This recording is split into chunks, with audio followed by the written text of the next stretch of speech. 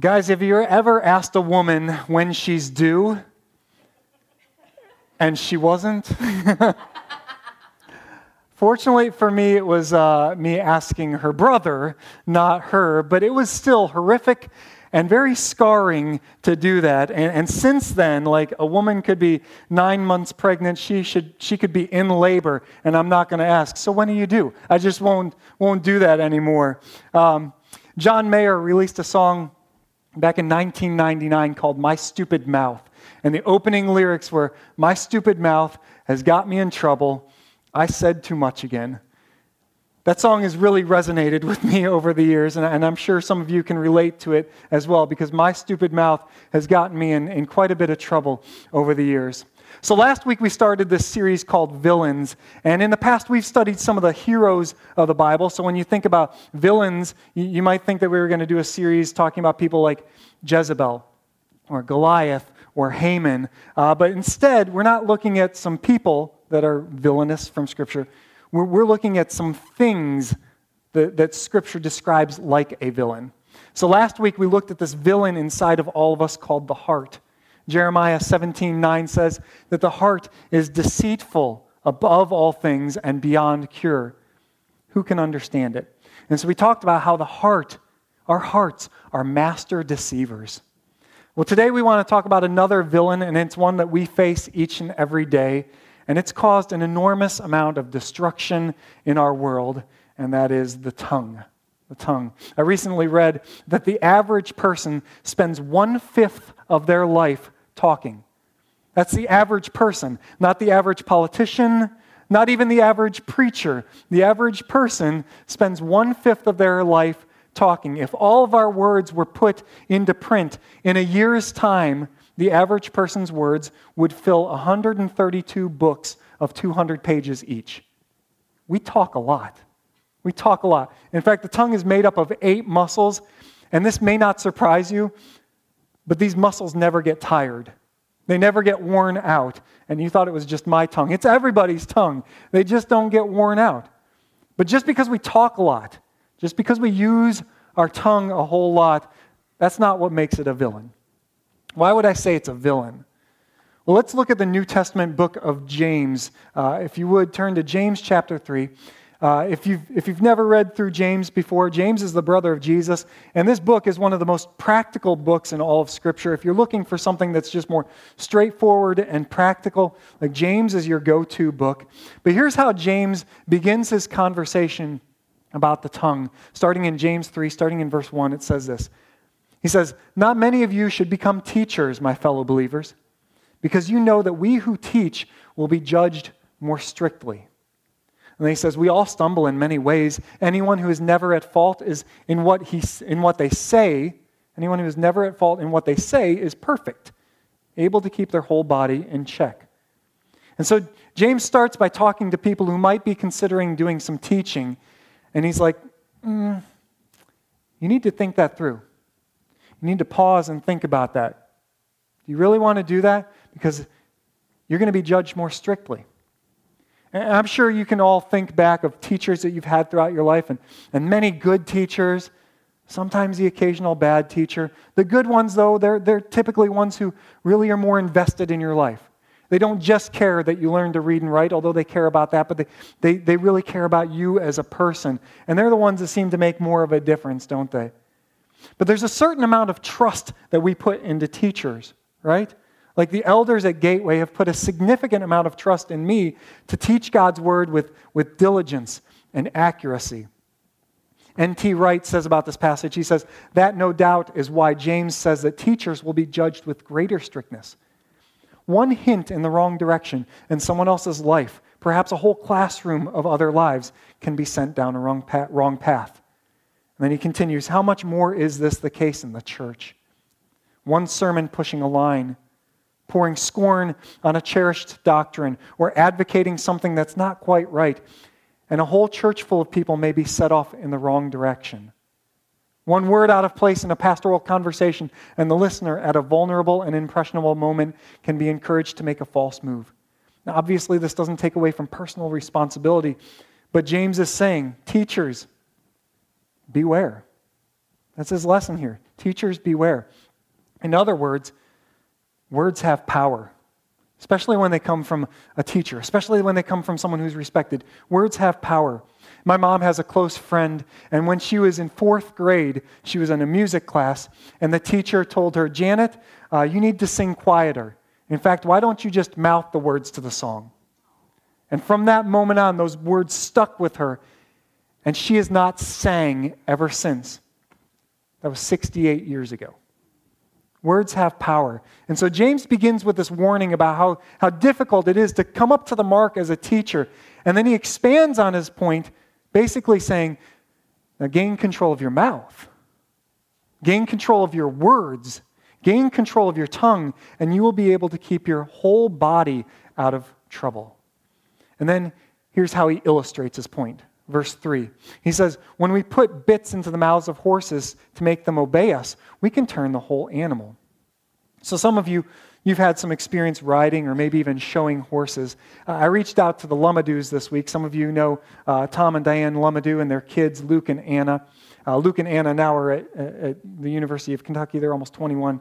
But when Anna was younger, she used to show horses. And so here's a little picture of her.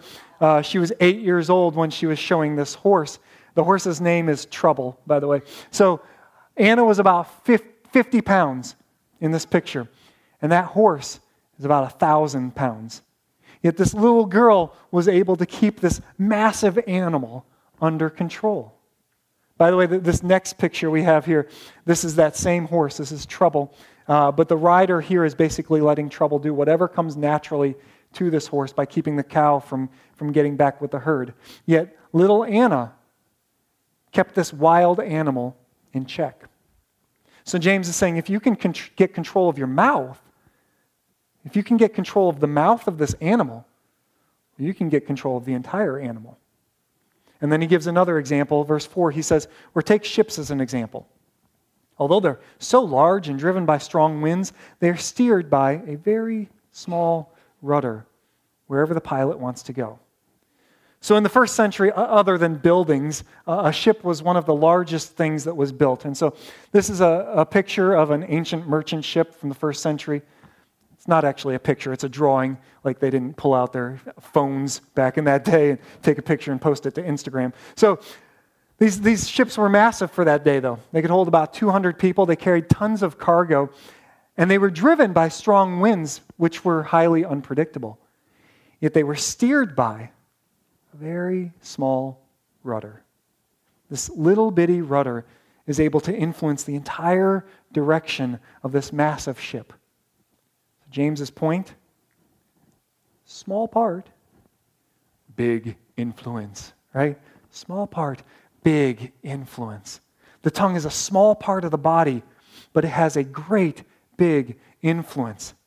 So I asked for some help for this sermon a couple weeks ago. I posted on my Facebook. I said, what are some examples of some things that are small, but they have a great impact? Small things, but they have a large influence. And so I'm not going to read all of these responses, but if you want, you can go on my Facebook and read some of the responses. They're great responses. But here are some examples of a small part that has a big influence. One person said, Legos in the dark, right? Step on one of those. There's a great influence there, right? A splinter, someone said. A bullet. A kidney stone. Some of you have had those. You're like, yes, great influence there.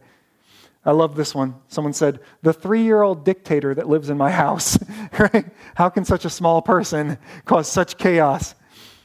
A decimal point, right? Hey, here's $1 million. I'm sorry, I'm going to change that decimal. Here's $1. It's a big difference. A baby, small, yet such a big influence.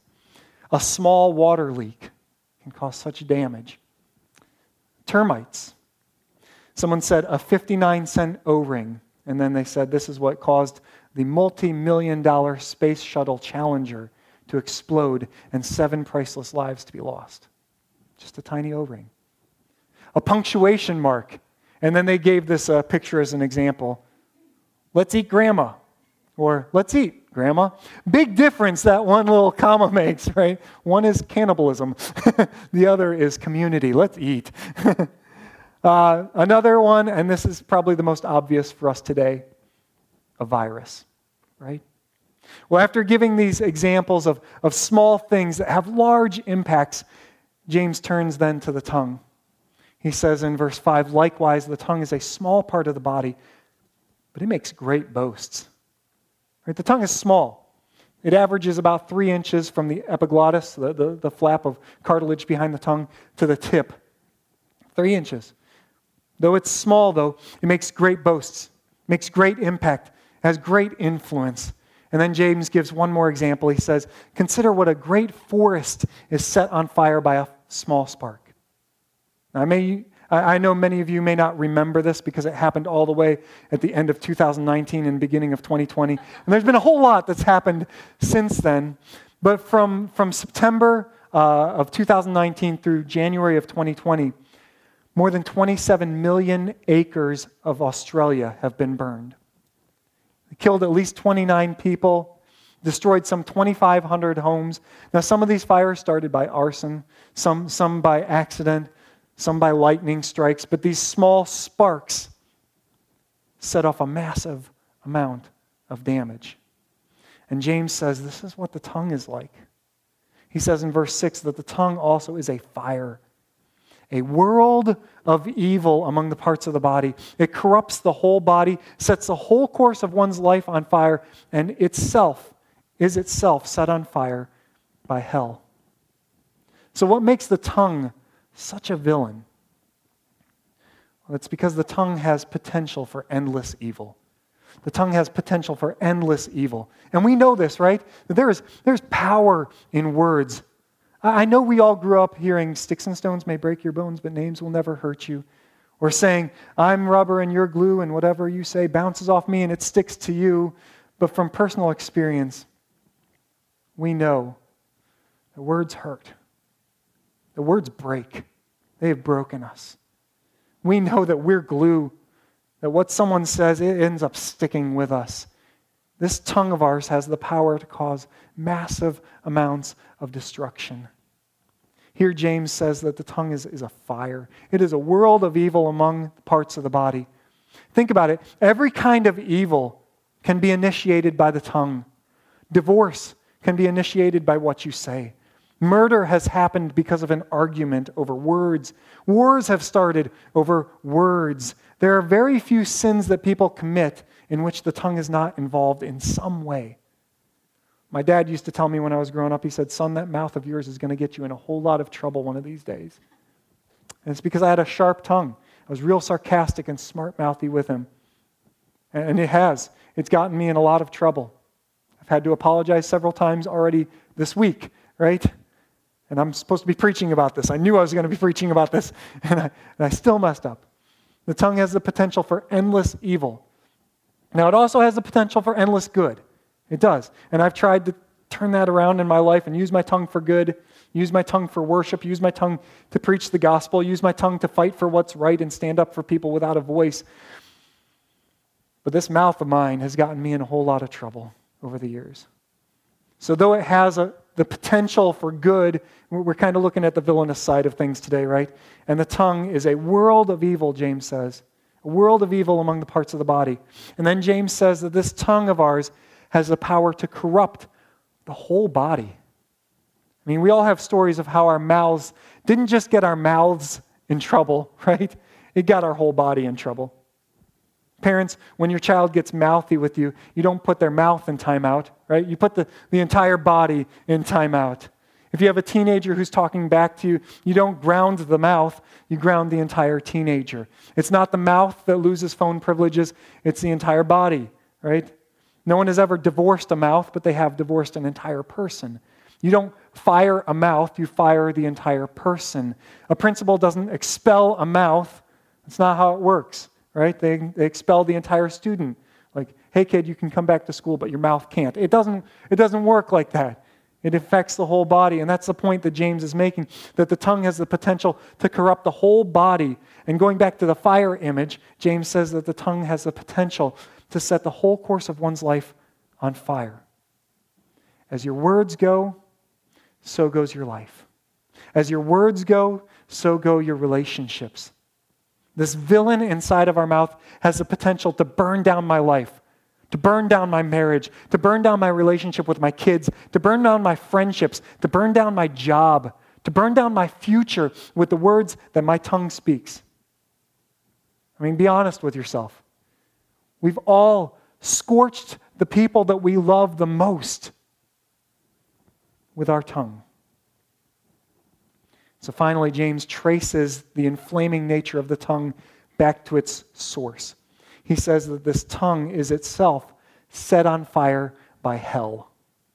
Now that word hell is actually the Greek word Gehenna, which is an actual place. It was an actual place outside of the city of Jerusalem. It's a place where they burned trash.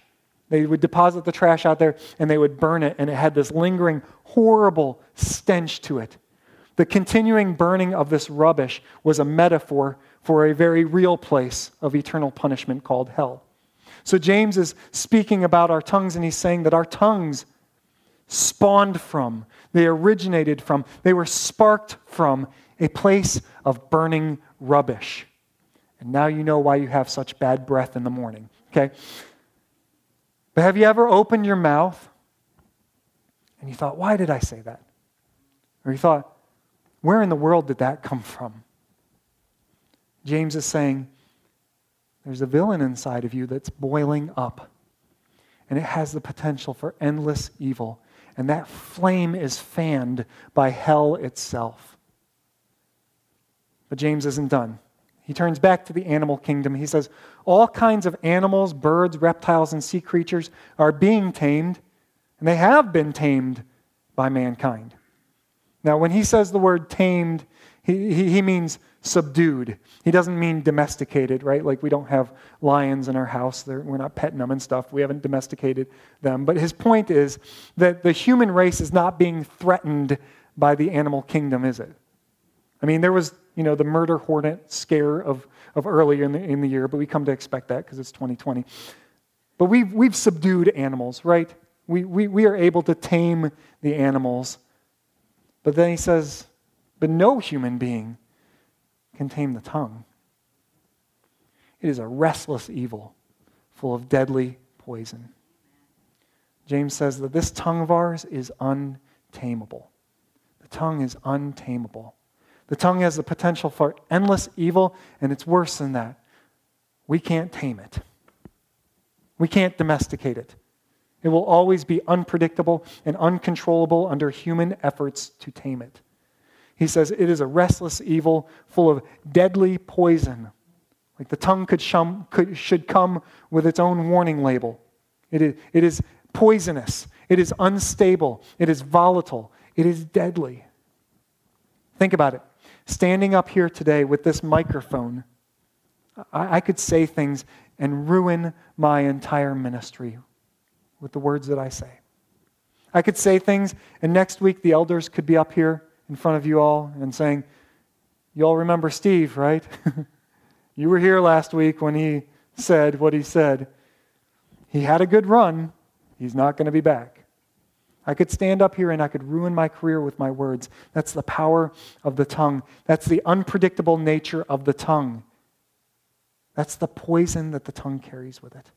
And then James illustrates the volatile nature of our mouths. And some of us, you might have already done this today, or you're going to do this today. This is what James is about to talk about, you might be doing or have already done. Some of you just did a few minutes ago. When I got up here, you leaned over to your spouse and you're like, it's summertime. Everyone's getting tanner and tanner, and Steve seems to be getting whiter, right? James says this, that with the tongue, we praise our Lord and Father, and with it, we curse human beings who have been made in God's likeness. He's like, you come to church and you sing these incredible songs of worship to God, and then you walk out going, did you see what she was wearing? Can you believe the audacity that he had in coming into the building after what he's done? You praise God with your mouth, and then you talk about someone as if they're not even human. Our words bite. They're so critical. They're so vicious. And James says, verse 10, out of the same mouth come praise and cursing. My brothers and sisters, this should not be. It makes no sense for someone to say that they love God with their mouth and then use that very same mouth to curse people who God says he loves and he says to love. And then he asks this question. He says, can both fresh water and salt water flow from the same spring? And everyone in James' day is going, no. He says, my brothers and sisters, can a fig tree bear olives or a grapevine bear figs? Again, everyone is going, no. Neither can a salt spring produce fresh water. So James is almost sarcastically saying, this tongue of ours is miraculous. It does what nothing in nature, or it does what nothing in nature can do. His point is, it is so unnatural what comes out of our mouth, both praise and cursing. You can't have fresh water and salt water from the same source. How's this happening? There's something disturbingly wrong about our tongues. And it is further evidence that this tongue of ours, no human can tame it. And then you know what James says after this about the tongue? You know what he says? Nothing. Nothing. He's done. Like, no acrostic from the word tongue to teach us what we should do from here, like T, tame it. O, honesty. I know honesty doesn't start with O. I just wanted to see if you guys could catch a spelling joke. No, he just moves on to the next topic. He's done. And I was tempted to just end the message here and just walk off, right? Because that's what James kind of did. But I felt like I sort of did that last week when I was talking about the heart. I gave you a whole lot of bad news about the heart, and then I didn't give you a whole lot of application of what to do from here. So I'll try and wrap it up a little bit more neatly this week, sort of. But you need to understand that we're never going to get there. We're never going to be there. We're not going to be where we need to be with our tongues. This will always be a struggle. I mean, let's face it. Some of you've been Christians for decades, and you still are going, oh man, I can't believe I just said that. Why did I do that? I know I shouldn't say this. I know I should just shut up. And yet, I did it again. We're not going to be there. So I can't just put a pretty little bow on this stuff. This villain will continue to attack. It will always be something that we have to watch ourselves with. We will continually have to guard our hearts because out of the overflow of the heart, the mouth speaks. We will continually have to watch our tongue. We will continually have to be quick to listen and slow to speak and slow to become angry. But I want to give you 2 words today to help sort out how we can handle this villain just a little bit better. So the first word is this: remember. Remember. Remember that the tongue has incredible potential for evil. Remember the fires that you have started with your tongue. Remember that it is untamable in our own power. Remember how you have been hurt by words before. Remember how bad it hurt. Remember that you don't want to make someone else feel that way with your words. Remember that you are constantly living in this tension between the flesh and the spirit, and you must guard your heart and guard your tongue. Remember that when you mess up, you've got to confess it. Don't excuse it. Don't rationalize it. Don't use your tongue to excuse your tongue by saying, oh, I just get really sarcastic when I'm frustrated. Or I get really short and sharp-tongued when I'm tired. No. Confess it. Apologize for messing up. Repent of it. Remember to seek forgiveness. Remember the power of your tongue. You got to be aware of this villain that is inside of you. And the other word is to surrender. Surrender. The Apostle Paul would write in Romans 12:1 that we are to, he says, therefore, I urge you, brothers and sisters, in view of God's mercy, to offer your bodies as a living sacrifice, holy and pleasing to God. This is your true and proper worship. So we surrender our bodies, like every part of our body, even our tongue, we surrender it to God. This type of surrender is what Paul says is an act of worship. It's true and proper worship. A couple of months ago, my family, we were reading through the book of James together. And we would just take it a section at a time and discuss it at lunch or dinner or whatever. And as we got to this section, we were discussing it and talking about how the tongue is untamable. And you almost feel helpless, right? Because again, I've been a Christian for a long, long time, and I still feel like I messed this up a whole lot. And so, again, the tongue is untamable. No human can tame it. It's so destructive. But then Sarah, my wife, she said something, and I thought it was very insightful. It really stuck with me. I may not be able to tame the tongue by myself, but I have been given help.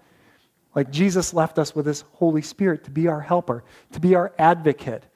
And when we are being led by the Holy Spirit, there's a certain fruit that is produced, right? Certain actions, certain characteristics that are on display in our lives when the Holy Spirit is active in our lives, when we're turning control over to the Holy Spirit.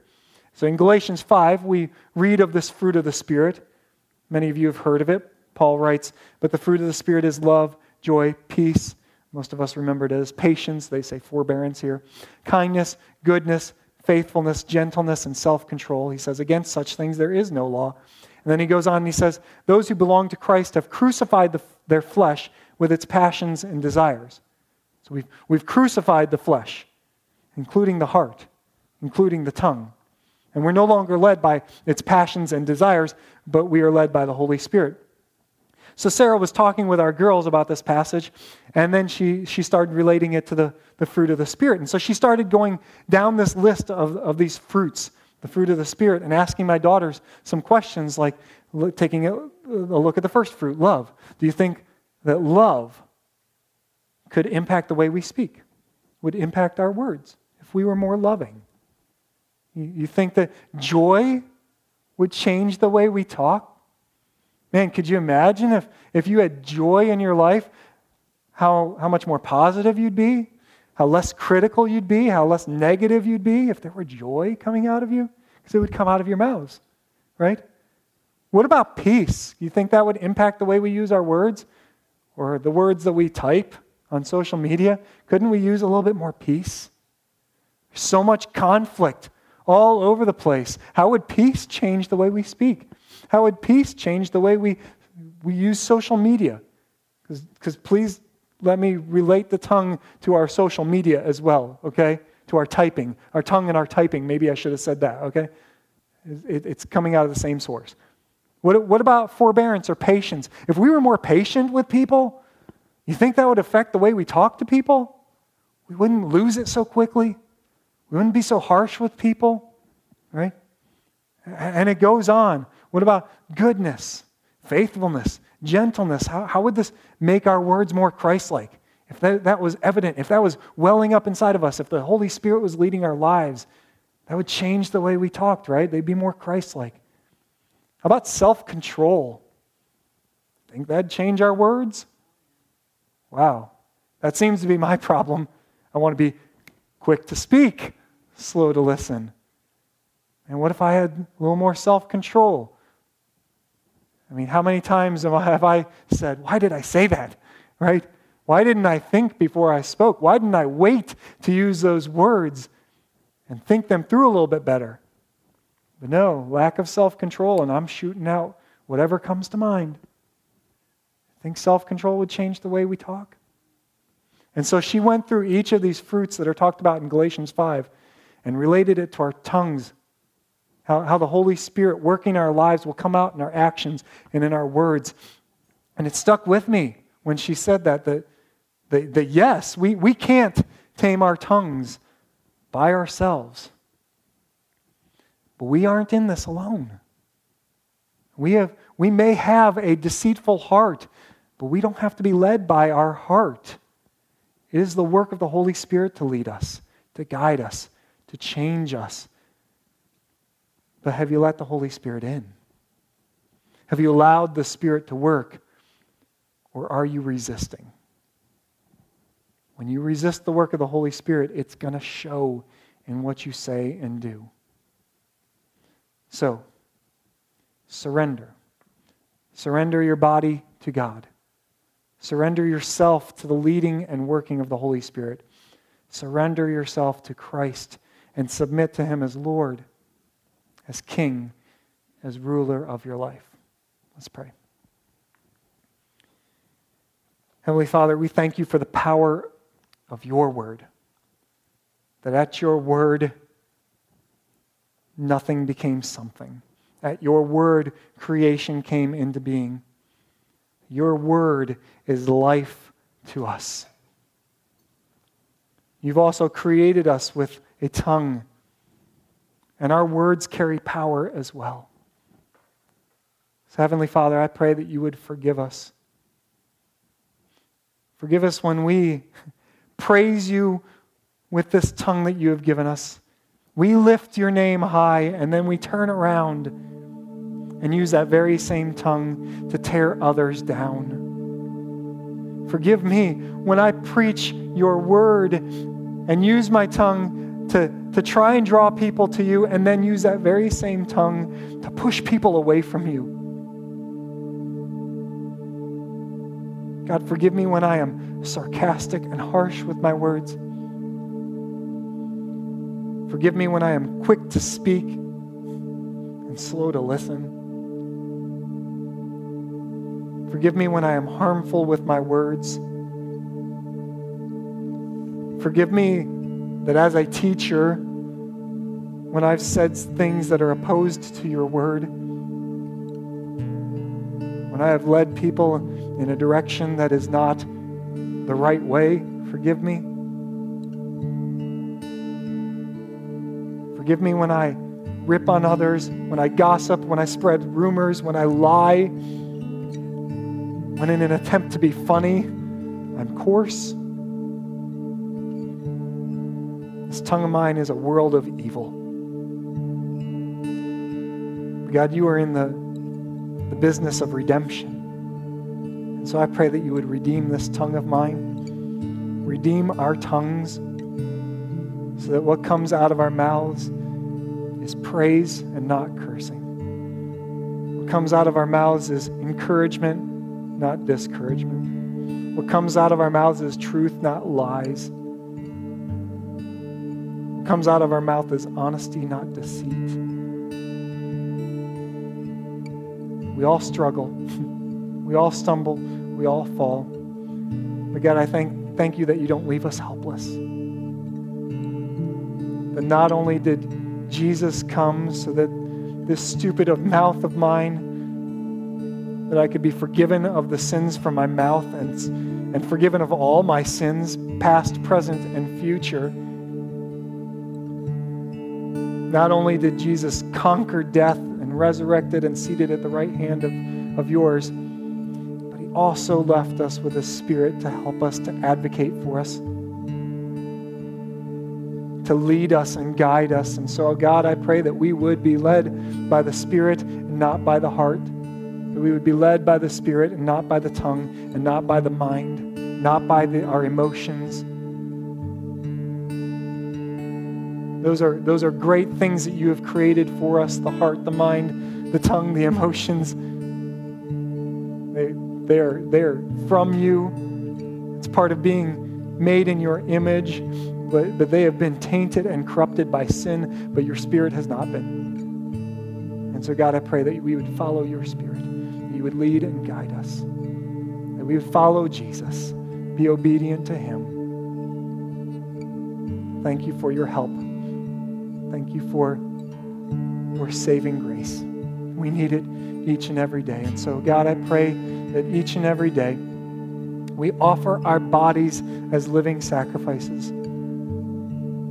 We offer our hands, we offer our feet, we offer our mind, we offer our hearts, we offer our tongue to you as a living sacrifice, holy and pleasing to you. That you would accept this worship that we give to you, this surrender that we give to you. It's in Jesus' name I pray. Amen.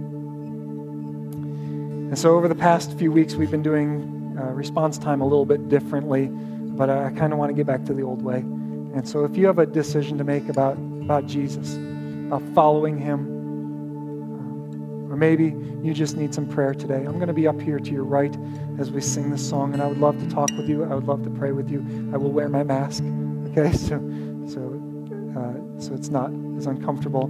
Or if you want to wait and talk to me after the service, or one of our other ministers or elders or whatever, But don't keep holding back a decision. Don't keep waiting to make a decision for Christ. Don't keep waiting to repent.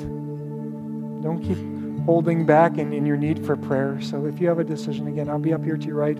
I will be around after the service or during the week if you need someone to talk to. Will you stand and sing?